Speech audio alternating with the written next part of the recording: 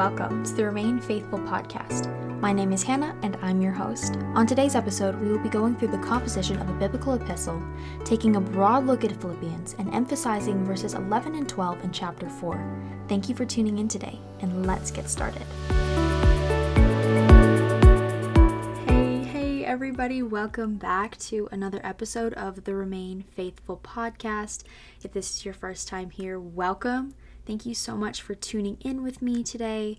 It is truly such a joy to have you here listening, hanging out for just a little bit. I want to just tell you how excited I am to be here. This is the 4th episode of the podcast. I'm feeling so incredibly blessed by the reception and your guys' support of me so far. This is truly something that God planted in my life, and it has been such an honor to create and to work on this project for the time that it's been in production so far. And so I just want to say thank you, and I just want to let you know how grateful I am for your support. Today, we're going to be looking at a much smaller excerpt of scripture. For the past 2 episodes, we've been looking at bigger chunks of the Bible, and tonight, we're just going to be taking a smaller look at a really tiny piece of scripture. We're going to look at only 2 verses. Now, I say that, of course, with the assumption that those 2 verses are, of course, contextualized by everything that precedes them, which, is the entire book that we're going to discuss, but that's okay. Today, we're going to be looking at one of the most beloved books of the Bible, one of the happiest Pauline epistles. Yes, you guessed it, the book of Philippians. Today's episode is titled Verses We Don't Highlight. In order to contextualize this episode, to explain the purpose of why I've created this content, it's really important that we understand the inspiration for where this idea/episode has come from. So a little bit about me. I am a self-professing serial Bible highlighter. I'm an avid margin marker, and I am not by any means shy with my pens and highlighters and colored pencils. And if you've ever seen my Bible, or if I post pictures of it, it has flags all over it, and it is very written in, it is very beloved, and I am not afraid of taking a pen down to the page.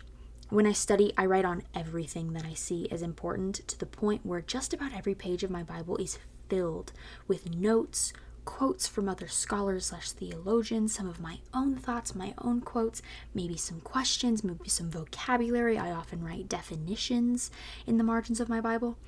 But doing this has some pros and cons, of course, like with everything. First, it helps me see what I've read.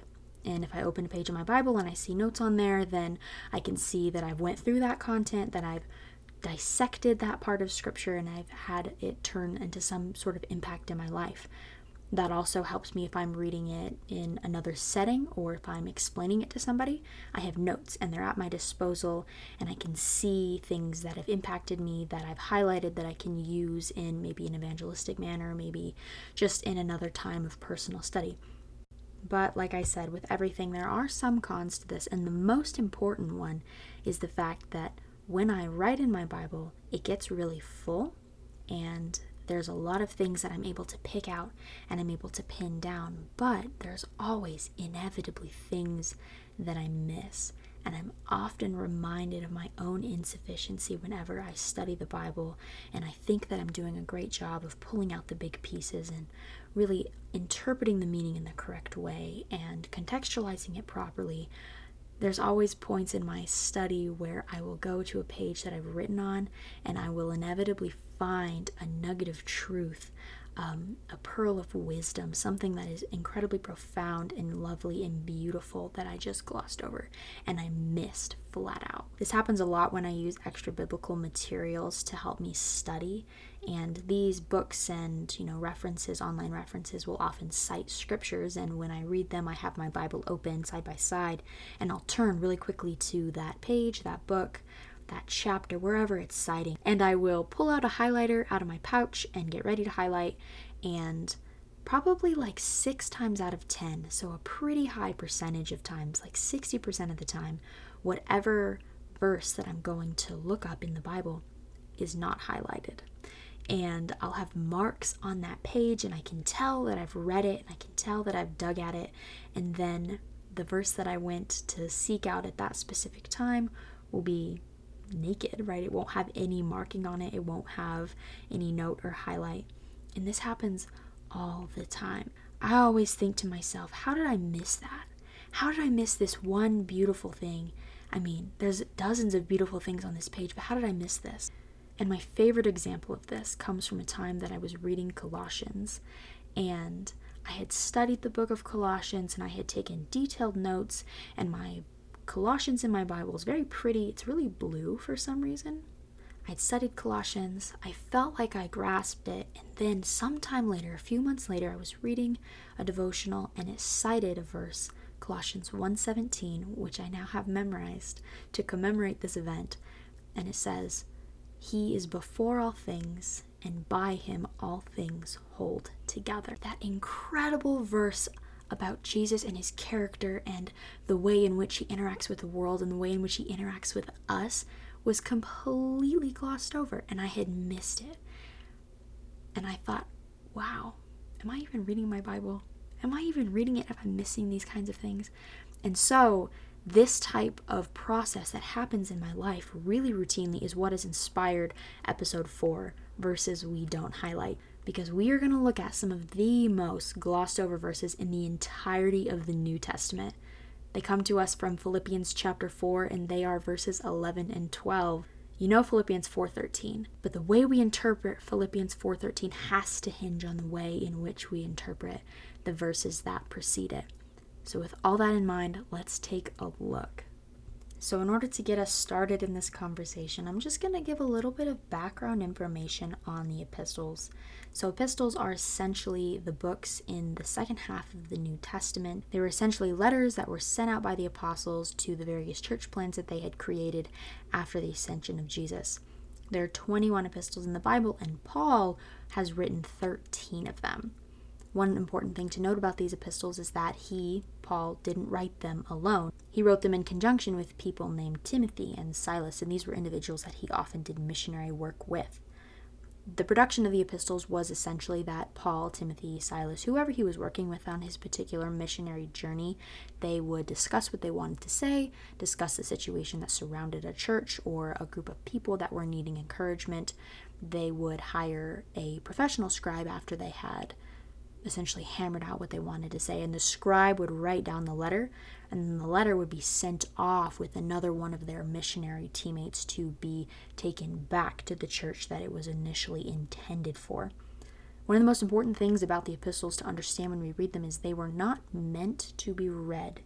They were meant to be heard, performed, enacted in front of a live audience, because during this time a lot of people couldn't read. They were illiterate, and so it was really essential that the message that Paul, Timothy, Silas, whoever was really writing the epistle, it was essential that they were going to be able to convey the message in a way in which people could receive it in their own lives. And so epistles have a general structure. There's an opening, and the opening is generally relatively short. It provides the author and the recipient of the letter. The next part that directly follows the opening is the prayer of thanks, and inside of this prayer, the author will provide the purpose of the epistle. The author will launch into the body of the text, and this is the meat of all of the epistles. This is the chapters on chapters of theology and various Christian ethic points and things that the author wanted to say to that specific church. So when you're reading an epistle, it's kind of difficult to stay on track with what the author is saying.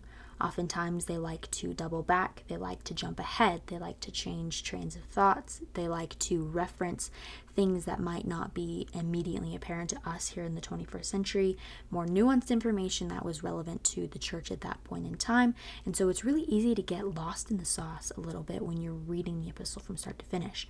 But a really concrete way to stay on track and to continue to find the meaning and stay engaged with the material is to look for transition words. Typically, they're words like therefore.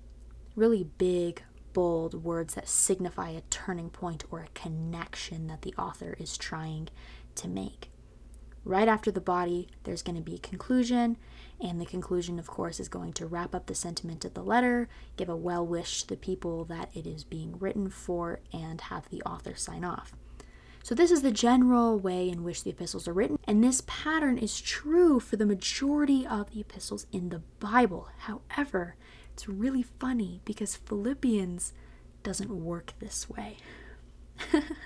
Of course it doesn't, right? That makes it so interesting for us. So now we're going to do a couple of notes on Philippians specifically in the way that it was written as one of the Pauline epistles. So this point isn't specific to Philippians precisely. It is something that is really important in the context of the entire New Testament, but we'll see a little bit later as to why we have to really consider it, especially with the church at Philippi. When you're reading the New Testament, it's always important to have the idea of the Roman Empire in the back of your mind. The context in which Jesus was alive and the disciples were doing their ministry was all happening underneath the blanket of the Roman Empire. And the Roman Empire, as we know, were really forceful individuals. They had a love for the military and for conquest and for pushing into neighboring territories. Their society was incredibly hierarchical, all the way from the top of the government down to the lowest of the low in the society. And everyone within it had a distinct place. They were categorized, they were leveled as different subunits of people groups, essentially. And so the church in Philippi was in a Roman colony in ancient Macedonia, which is what we now know as the northern part of Greece. And Philippi was known for its patriotic nationalism as a colony. This is because it had a really important battleground significance. You can look into it more specifically, but essentially Philippi was situated on a battleground that was really important for the Roman Empire, that helped them get a foothold, helped the progression of their nation, essentially.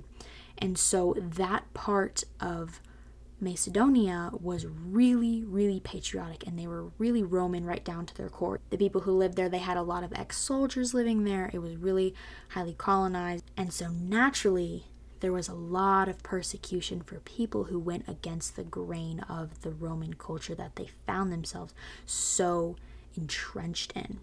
We can read about in the Bible Paul creating the church in Philippi in Acts chapter 16, and it's actually one of the coolest stories in Acts, in my personal opinion. It is the instance where Paul and his teammates, his missionary teammates, get thrown into jail, and they are praising the Lord in jail because even though they're being persecuted, the word of God is being made known and the name of Jesus is being exalted, and they're praising in the jail. And then through this praise, the Holy Spirit breaks open the doors, cuts off their chains, and it is just a miraculous movement of God. And from this, the jailer who was stationed to watch over the prisoners that evening becomes immediately afraid, because he knows that if the prisoners escape, it's going to be his life that's going to be taken into question, because it was his job to keep an eye on them. And so he cries out after Paul, "How do I become saved?" And they say, "You believe in Jesus." And from that night forward, the jailer and his family, they come into the community of God. They're baptized, and with another God-fearing woman who was in Philippi at the time, whose name was Lydia, they start the church in Philippi. So after the church in Philippi is started, Luke, our beloved physician and the author, of course, of the Gospel of Luke, pastored this church for about 6 years, which is a pretty interesting Bible fact. In the letter of Philippians, it's really hard to pin down one core subject or purpose to which Paul was writing. Like I said briefly earlier, Philippians as an epistle doesn't necessarily have the concrete pattern, the flow of thought progression that is developed in the body. It's more sporadic. However, we do know that Paul was in prison during his composition of Philippians. And this letter gets delivered to the church of Philippi because the church had heard about Paul's incarceration, and they had sent one of their members, whose name was Epaphroditus, to send Paul a care package, essentially, with a financial donation to him to sustain him during his time in prison. And Epaphroditus was also sent by the church at Philippi so he could take care of Paul while he was in this time. And so Paul's letter to the Philippians is a response to this gift. It's a response to this generosity displayed to him by the church of Philippi. And so out of that context, it could be concluded that this letter is a missionary letter. Another cool fact about the church at Philippi is, as far as we know, the Philippian church was one of the purest New Testament churches. There are in a lot of other letters that Paul created and wrote for different bodies of believers, there were issues within a lot of them. Specifically, we can point to the Corinthian church, the church at Corinth. They had a lot of issues that Paul was continually addressing in his letters to them. However, we can see in Philippians that there is considerably less rebuke and a lot more of Paul's individual personality pushing through, as this was him naturally just writing a response to the church for sending him such a generous gift of the financial donation and the company of his friend Epaphroditus. So like I said, Paul, during his composition of Philippians, was in prison. He was imprisoned in Rome approximately 10 years after he had founded the church in Philippi. And that to me is so astonishing. 10 full years. Wow. Just think about that for a moment. Even after 10 years of ministry and 10 years of pushing into other areas and reaching other people, he was still touching base and keeping tabs on the church in Philippi. I think about this and I map this onto my own life, and I question how many people from 10 years ago in my life do I still keep up with that I'm not related to. And I think that's such a wonderful challenge for us to model Paul's example here, to continue to love the people from our past, right? I think that's something that's hard to do in this day and age, is to not look directly in front of you to the people who are here with you now, but to also take a quick little glance over your shoulder to the people who were with you and who were for you and supported you during various points in your life. And so that's one of my challenges to you guys for this week, is to take a glance over your shoulder, remember who supported you, remember who still loves you, and to reach out and let them know that you love them as well. So we keep talking about the idea that Philippians is not written like a classic epistle, and so you're probably wondering, well, Hannah, how is it written? Well, I'll tell you. So it's written in vignette style, and a vignette is essentially a short little story.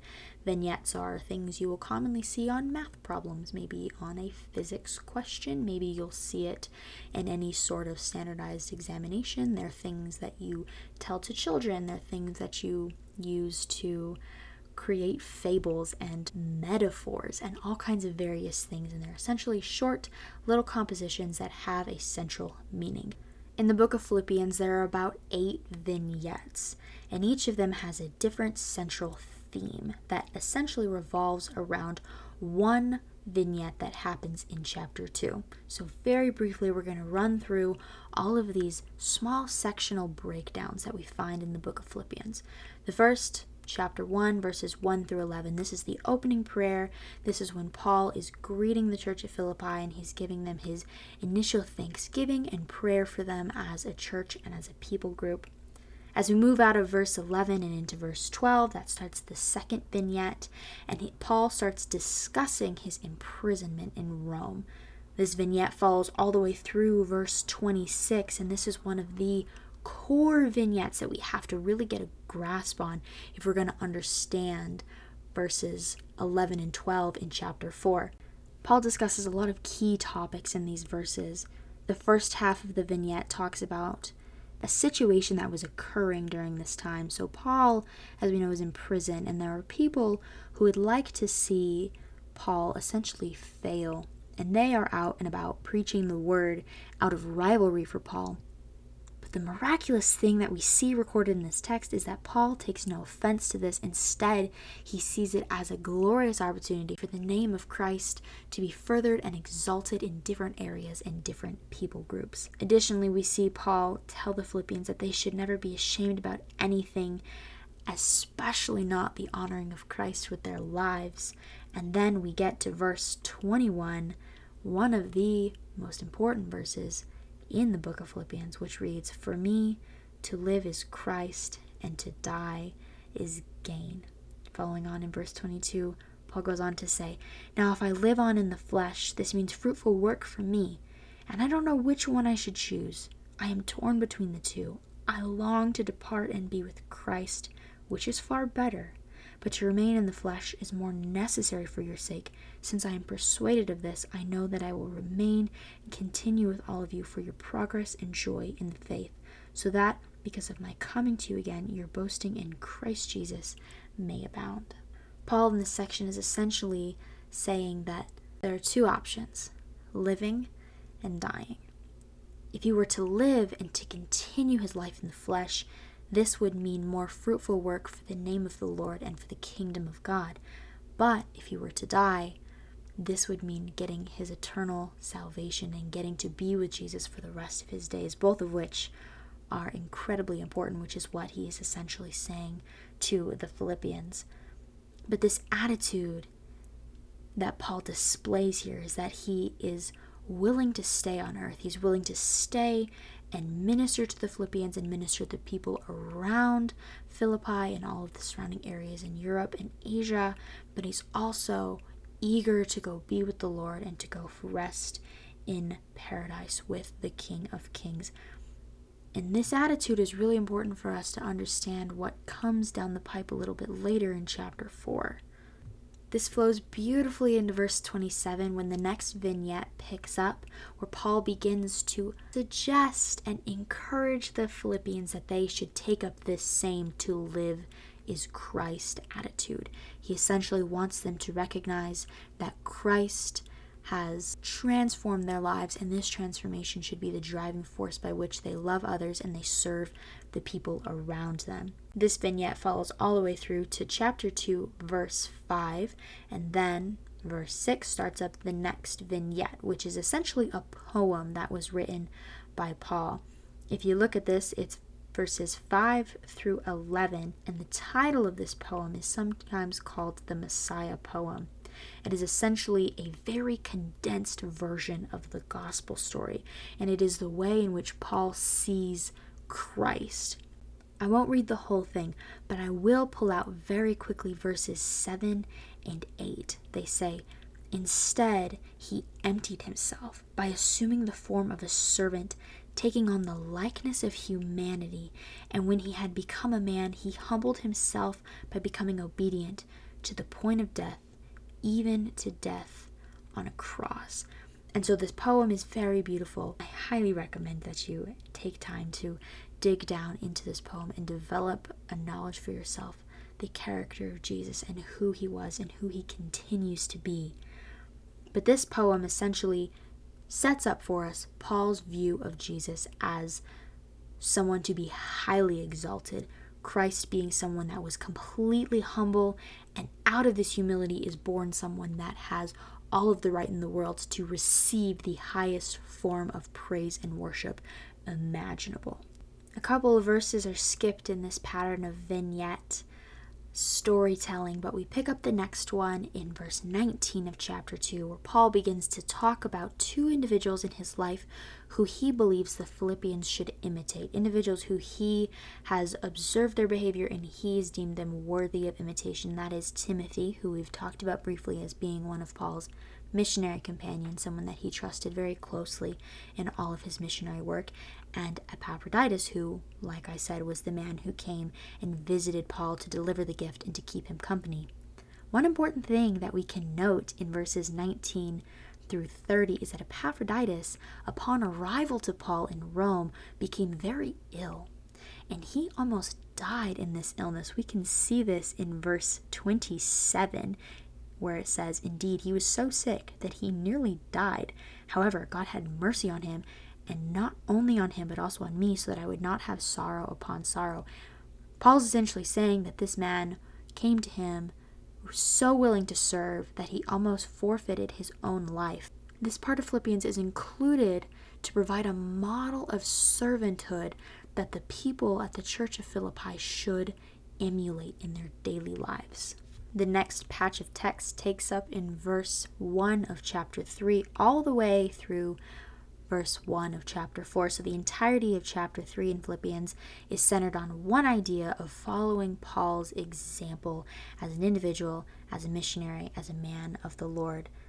He's recommending to the Philippians that they don't get caught up in the legalistic terms and the legalistic practices of individuals who are trying to sow seeds of disunity in their church. Paul, upon hearing about this rift that was being torn in their church by these individuals called Judaizers, who were really pharisaical in their approach, really put a lot of stock in the law, he essentially says that any sort of human gain in the light of Christ, he has considered everything not of Christ to be a loss. Verse 8 says, "More than that, I also consider everything to be a loss in view of the surpassing value of knowing Christ Jesus, my Lord.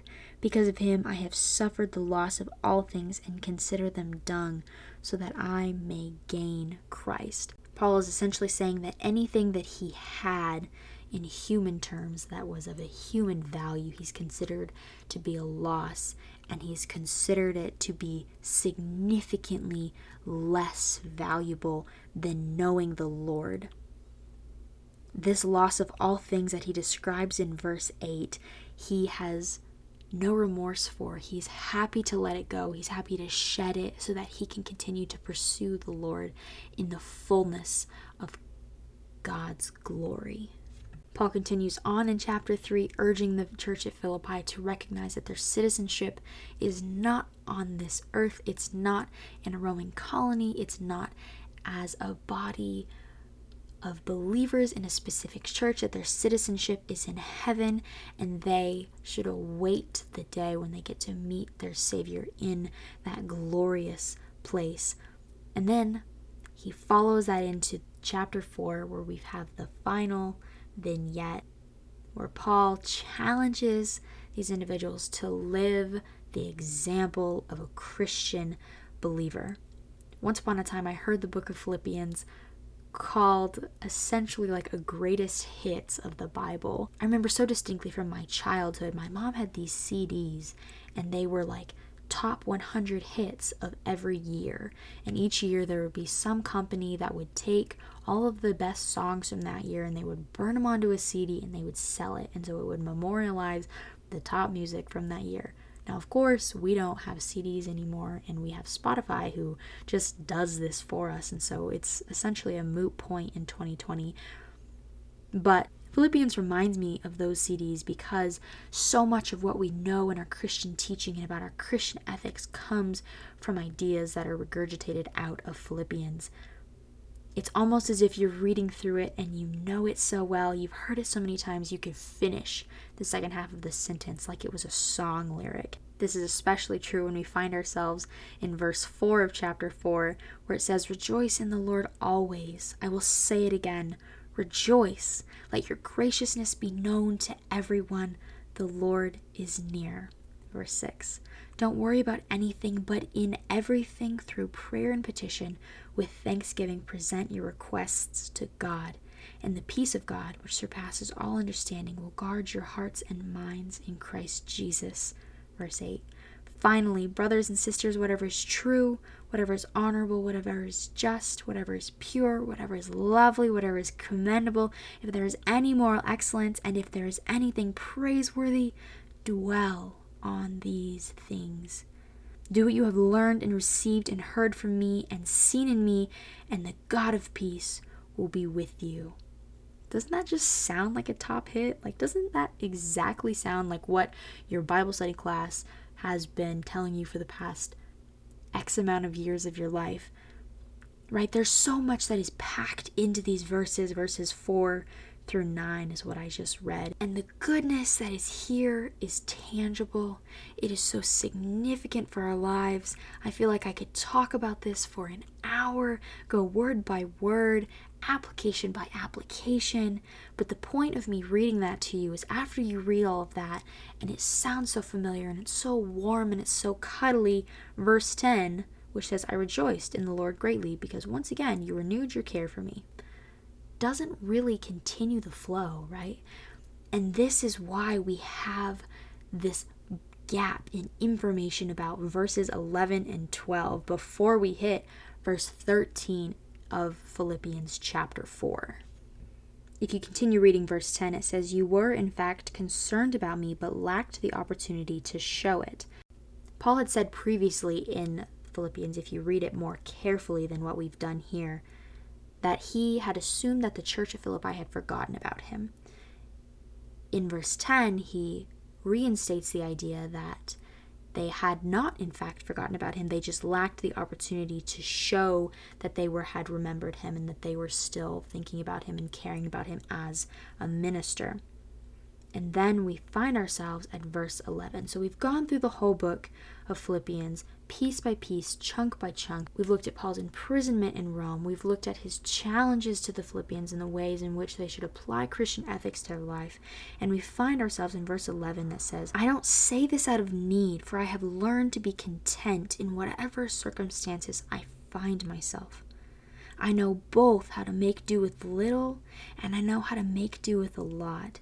In any and all circumstances, I have learned the secret of being content, whether well-fed or hungry, whether in abundance or in need."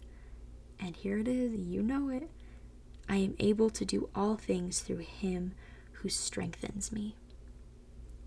Another verse of scripture that works beautifully with this idea of contentment Paul is speaking about in these verses comes to us from 1 Timothy chapter 6, verse 6, which says, "But godliness with contentment is great gain." Verse 7, "For we brought nothing into the world, and we can take nothing out." Paul is also the author of Timothy, and so it makes sense that the language from Philippians mirrors that in the language presented in Timothy.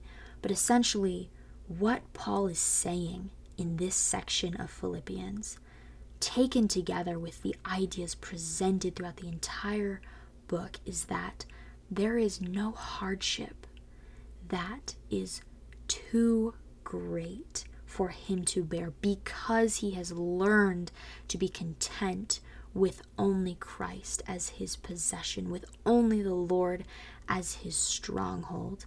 When everything else has fallen away for Paul, his supports, as we've seen that he assumed that the Philippian church had forgotten about him and he was alone, financial stability has fallen through, his health. Paul is not young.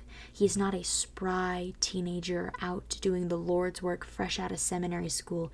He is an old man who has been continually brought to his knees by various stonings and beatings. He's been persecuted to just about the end of the earth. He's been on missionary work for what feels like decades, and he says in these moments that he knows the secret of being content, and that secret is godliness with the presence of Jesus permeating every second of your life. We see in these verses that his awareness of Jesus' love for him and his presence in his life gave him hope in his current situation, and it gave him humility to continue to lean in to the Lord.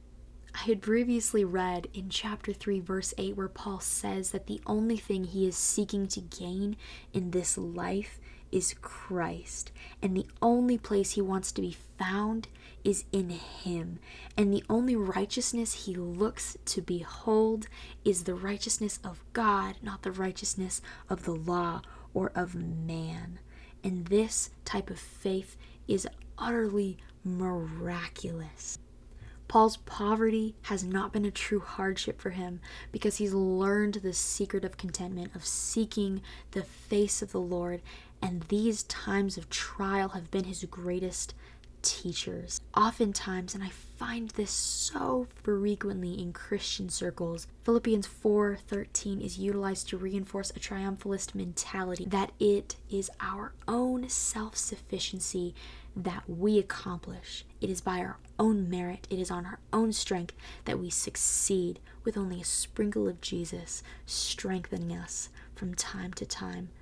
But this is most certainly not so. We accomplish solely based on the grace of the Lord acting on our lives, pouring out on us. And Paul is saying that this power is the only thing that is able to sustain us through the unimaginable. Like I had previously gone through, Paul's sufferings are not small, and I don't want to minimize our individual struggles as people, because it can be continually reinforced that our difficulties should not be trivialized, because life is hard. But if you want to face facts, None of us have struggled the way that Paul has. None of us have gone to the lengths that Paul has to spread the gospel and to preach the word of the Lord and be persecuted for it so vividly. We just haven't experienced this type of difficulty. And yet we see in these beautiful verses 11 and 12 that Paul recognizes that his circumstance does not define his joy. If he's hungry, he will be joyful. If he is fed, he will be joyful. If he's in abundance or in need, it doesn't matter. None of it matters because he is in the Lord, pursuing his righteousness, doing his work, loving his people, and going after his glory and his glory alone. And it is out of this mentality that we find Philippians 4:13. I am able to do all things through him who strengthens me. In the first episode of this podcast, I referenced John chapter 15 because that is where we find the beautiful truths about remaining in the Lord. And John 15:5 says, because without me, you can do nothing. And Paul is so critically aware of this. He recognizes that it doesn't matter what he does, because without the movement of the Lord, it is irrelevant. God's position and God's action in our lives is what determines our outcome. And we can rest in this truth, and we can live in this truth, and we can know that the sovereign hand of the Lord is on us at all times, so that we can accomplish in his name by whatever means he has provided us. Brothers and sisters, this is the word of the Lord. My challenge to you, first and foremost, is to read your Bible in context. Philippians 4:13 is a verse that is born out of extreme trial and difficulty, where the strength of Christ is the only strength Paul has. It's not an additional add-on strength. It's not a bonus. It is the only thing sustaining him. So my first challenge is to read your Bible in context and to take every verse in relation to the verses that surround it. And my second challenge is to recognize that your circumstance doesn't define your joy, and it doesn't define your strength. Christ gives you strength, and he will give you strength to sustain you through whatever he ordains that you must walk through. I encourage us to be joyful, whether in abundance or need. The secret of being content lies not with what we have, but rather in who we have.